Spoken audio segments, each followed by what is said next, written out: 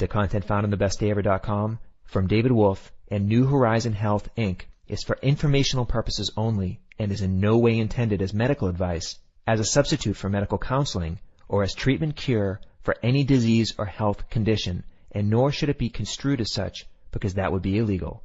Always work with a qualified health professional before making any changes to your diet, supplement use, prescription drug use, lifestyle, or exercise activities. Please understand that you assume all risks from the use, non-use, or misuse of this information. Welcome everyone, this is your host Lucian Gauthier, and I am here with David Avocado Wolf. We are here today to talk about the amazing medicinal mushroom cordyceps. Dave is here to join us today to talk about cordyceps. This amazing mushroom has been used by athletes, people who engage in intense physical exercise. This is also something that people use for their lungs, respiration. This is a prized Chinese herb that's been used for centuries. Very difficult to make, very difficult to find and forage. So Dave, we've learned a lot over the years about cordyceps and different ways of making cordyceps available to people at a reasonable price. This is something that has been very, very difficult to source, and now we have the new techno method of growing cordyceps. What have we learned about cordyceps over the years? Now, what's been figured out about this caterpillar-eating mushroom is that it's not just one organism, but it appears to be several organisms that symbiotically work together.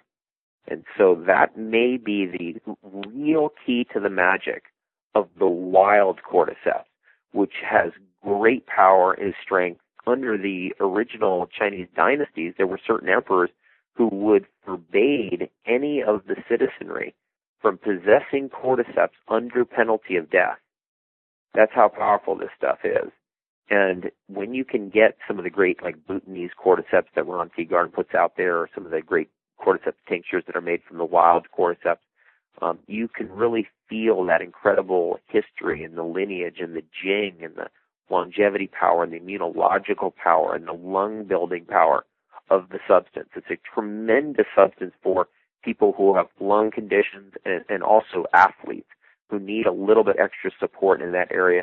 It's also great for people who are looking for the extra, longevity strategy, that extra longevity kick that the wild cordyceps provides. But generally what's happened is the wild cordyceps has become so expensive and so difficult to get and so difficult to trust that years ago people began to take the wild cordyceps and see if they could breed it in a cooked rice environment, which is how technocordyceps are grown, or cooked rye or cooked corn, or taking a grain and cooking it and then inoculating it with the cordyceps organism to see if they could grow it in a laboratory. And that has been very successful. It's very expensive. It's actually the most expensive of any single mushroom to grow in a laboratory environment. But it is done, and it's a very powerful substance still, not quite as powerful as the wild. It retains its tonic properties. It's generally very immunological, but it carries less of the Shen qualities, the heart-building qualities that the wild cordyceps has. The part of the wild cordyceps that connects you to the lineage and the history of the substance. The cordyceps that you buy in that way we call technocordyceps. Technocordyceps is sold in capsules. It's sold in powders. And it's something that I'm a big fan of and I take all the time. In fact, almost every day. Now, there's something in between, and that's something that the silkworm cordyceps. So instead of actually taking the cordyceps and trying to grow it on a grain, you grow it on something that's more natural for the cordyceps to grow on, which would be a silkworm. And instead of growing on the wild caterpillar up there on the high Himalayas, you use a silkworm instead. And that's kind of in between. It retains some really interesting properties of the wild cordyceps. It has a little bit more of that lung meridian power. It has a little bit more jing power than the technocordyceps, but not quite as great as the wild cordyceps. And those are the three categories of cordyceps products that are out there right now in terms of the original raw material. You might be able to extract those raw materials using alcohol. You might use a double extraction process. You might, for example, heat them in water and then extract some with alcohol, then mix those two together in a tincture. But you have to start with one of those three basic materials. So again, they are the wild caterpillar cordyceps of the high Himalayas. Second would be the silkworm cordyceps, which is second down from the wild cordyceps, which is very powerful, very potent, very very immunological and increases stamina, has a lot of the same properties as the wild. Then there's the technocordyceps, which is grown on a race medium. Dave, what about the type of herbs that we can use in conjunction with cordyceps? I know most people aren't going to, take their spoon and spoon out some cordyceps powder into their mouth and eat it.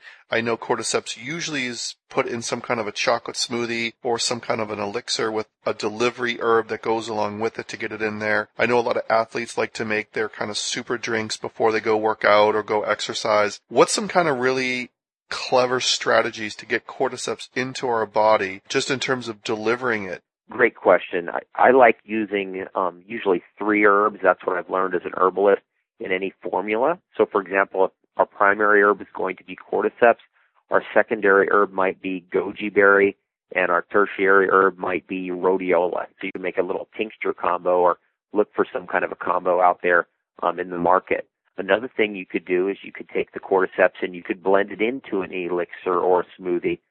It does go every direction. That's what's really interesting about the medicinal mushrooms. And, of course, cordyceps is a medicinal mushroom, even though it's not a tree mushroom. And that is they can go any direction. You can mix them into fruit smoothies. You can mix them into elixir tonic smoothies that are based on teas. You can put them right into coffee. And, in fact, cordyceps and reishi mushroom have been shown to neutralize the weak acids that are present in coffee. So an amazing addition to any coffee. Another way you can use them is you can sprinkle them into salads. You could sprinkle them into different types of dips that you're making. They're polysaccharides. That's the compounds that are in these medicinal mushrooms like cordyceps. And when you put them into a dip, you're creating more of a gelling kind of compound in there. So it gives the dip a little bit more body. And what about putting sweeteners in with some of these delivery systems? Well, sugar is an incredible delivery system because it activates insulin, and insulin, is able to drive the nutrients into the cells. It's able to drive the hydration to the cells and the water into cells. So there's some aspect of it that says actually if you mix things with honey, for example, let's say you took a number of different herbs and you blended them in with honey like they do in Ayurveda to create Chyavanprash, that you're going to actually, first of all, you're going to overcome the first hurdle of herbalism, which is compliance, because people will eat it because it tastes good. But there is an effectiveness that's there. But then there's also the other side, which is when you use too much sweetener, when it's too sweet and too sugary, and then it starts to have negative health effects where we feel the hypoglycemia, the ups and downs, the roller coaster blood sugar rise, which in my opinion is kind of counterproductive to what you're trying to do in the first place, which is deliver, great health and medicine into your body. That's how I look at it. So it's like what Rudolf Steiner said. There's nothing more valuable for health than to use the right amount of honey. And that's what you got to figure out for yourself. Now, the right amount for somebody might be 0. Right? You might not be able to use any at all. You might be dealing with a digestive infection or cancer, in which case you should use none. But some of us are in a healthier position, so we might say, okay, you know what, I can use a little bit of honey, but not too much. Generally, I feel like herbs and medicinal substances and superfoods work better when they're a little tiny bit bitter. And that just also slows you down from drinking it too quickly or eating the substance too quickly. It allows that moment of hesitation where you can appreciate what you're having. And that's how I like to generally land my own drinks, is I don't like it to be too bitter. So I like it to be just kind of bitter enough that it doesn't taste so good that I drink the whole thing immediately or eat the whole thing immediately. And it feels like the compounds are more active in that bitter state. Dave, I've got to ask you, because of the unique way that cordyceps mushrooms are developed, I know the techno mushrooms are kind of a different breed, but what is it about, for example, a reishi mushroom, the spores, the chaga mushroom kind of grows on a tree symbiotically with the birch. Cordyceps grows from the mushroom that spawns out of the caterpillar. They're developing in such different ways. What is it about the ways that they're being reproduced and regenerating and multiplying that make them slightly different and unique? Right. That's very interesting. I mean, first of all, the selection that you just made between reishi, chaga, and cordyceps, these 3 may be the most powerful medicinal mushrooms in the whole world. They're highly regarded, heavily researched, and they're effective. So they have different modes in the terms of the way that they reproduce. They have a different pattern of life, and it's peculiar to their personality. Reishi is very different from any other tree mushroom in that it dies back every year. So it comes out of the tree, and then at the end of the season, it kind of rots away, and by the next season, it's usually almost completely gone. And then it will produce more the next year. So it's producing this big woody mushroom every year. That's a lot of energy, a lot of material needs to be produced to produce that every year. Most of these tree mushrooms just kind of get a little bit bigger every year. They're just sitting outside that dead log, get a little bit bigger every year. And reishi mostly in the world grows on dead trees. Not always. It does come out on living trees in some tropical environments. Now, chaga grows on living trees pretty much exclusively. And it's a symbiont. It's an endophytic mushroom, so it's an assister. It helps and assists life, and it helps the immune system of the trees that it grows in. And the part that we take of the chaga when we're collecting it wild is the fruiting. It's not the fruiting body. It's actually the body itself. Most of the time, like with the reishi mushroom, the body of the mushroom is inside that log. The part that comes out is the fruiting body or the reproductive organ of that mushroom. With chaga, it's different. The part that bulges out is actually the part that's normally in the tree. It's the mycelium, or what we call the sclerotia. The only time that you're going to get a fruiting body of chaga is when the tree that it is in dies. At that point, chaga will produce these little black half-moon types of reproductive fruiting bodies, and those will produce the spores. So this is indicating personality differences. Reishi is existing in this recycling zone and typically grows in sacred places. It's kind of difficult to find, but it produces a huge amount of growth each year, and that growth is dependent, as has been studied, on lightning. Lightning will stimulate the production of reishi and get it to grow faster. Now, chaga is symbiotic. It's endophytic. It's got this whole thing of it's working with the organism. It's part of the immune system. So then we go to cordyceps and we find out, okay, it's way, way up there in this very, very high altitude environment, the highest altitude environment that anything can grow in the whole world. And it's using a particular type of caterpillar as its food. And it's symbiotically bringing in other organisms as part of its structure. I mean, we know now that cordyceps is not one organism, it's several when it's in that wild state. And so all of these organisms work together to eventually overcome this caterpillar and produce a sporulation that literally comes out of the third eye of the caterpillar and sends the spores out. So this is kind of telling us that, you know, it's kind of bringing together all these forces to survive a very extreme climate. I mean, we're talking about a climate that's almost above the grass line. I mean, it's right below the snow line of the Himalayas is where the stuff comes from. And I believe that those different personality traits that these different mushrooms have are not only expressed in the way that they grow, but they're expressed in the way that they affect you. That the cordyceps is an adaptogen, that chaga is an immunological symbiont, and that reishi is like lightning. It carries through into the way that your body deals with these substances and enjoys these substances and utilizes them. Wow, that's really exciting the way you just explained that. It really sheds a lot of clarity on the differences in those mushrooms and really makes me enthusiastic about combining them together and using them in different ways. I know Longevity Warehouse, we carry really high quality cordyceps. I know you're involved in kind of the sourcing of that, and you're quite closely involved with making sure that, you know, the stuff that we carry is really high quality because you use it yourself. So can you talk a little bit about the type of cordyceps that we carry versus maybe run-of-the-mill cordyceps, or what make it so unique?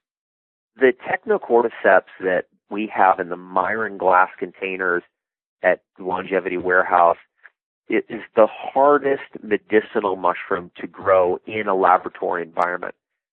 So what that means is that we're taking something that normally grows on a caterpillar at a very high altitude, and we're growing it on a grain, which is, in this case, is organic rice, and actually it's organic brown rice, in a controlled laboratory environment. And it doesn't always work. It's hard to make it happen.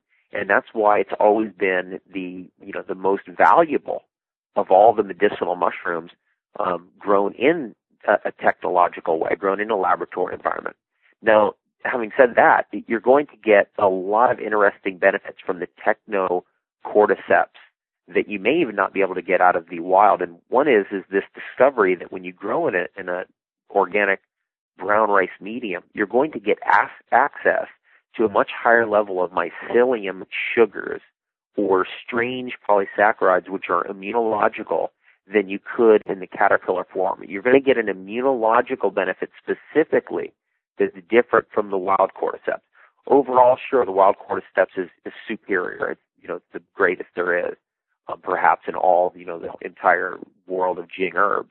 But when you come back to exactly how this longevity warehouse cordyceps works, what you're going to find is it's immunologically superior because it has all the unique and special sugars that it takes out of that rice and converts through its life processes into these strange lengths of sugars, these weird glucans molecules that fit as food for your white blood cells. Your white blood cells eat these types of molecules, these strange polysaccharides, cut them up into little pieces and use them as immunological weapons when they're fighting viruses and bacteria and fungi.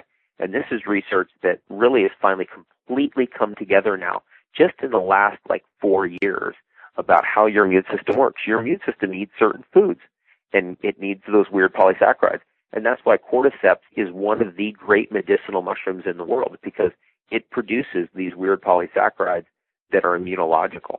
Having said that, you also get the incredible lung meridian benefits that's still there. You're still going to find that with the technocordyceps, and you're still going to get some Jing benefits. When you're doing the technocordyceps, again, that's like the longevity warehouse Myron Glass type of powder. It's easy to do, it's easy to eat, it tastes good, and generally the theory about it is that you need to do it continuously a long time over many years to really build that Jing, that it has an immunological effect, but not only that, but a Jing effect that can affect you and your progeny. And that's how this cordyceps lore has kind of come through, is that you can actually affect your descendants by the amount of cordyceps that you bring into your diet. It's that powerful of a Jing substance. And that as you eventually, have children, mother your children, father your children, that those children will be passed along benefits from your consistent use of cordyceps through your life. Thanks so much, Dave. This has been amazing insight into the medicinal mushroom cordyceps. If you're interested in purchasing some cordyceps, you can click on the link below. This will take you to the link to Longevity Warehouse, where we have the best quality cordyceps in the world, and you can enjoy it in your smoothies, and we hope you all enjoy it. Thank you. It's been awesome.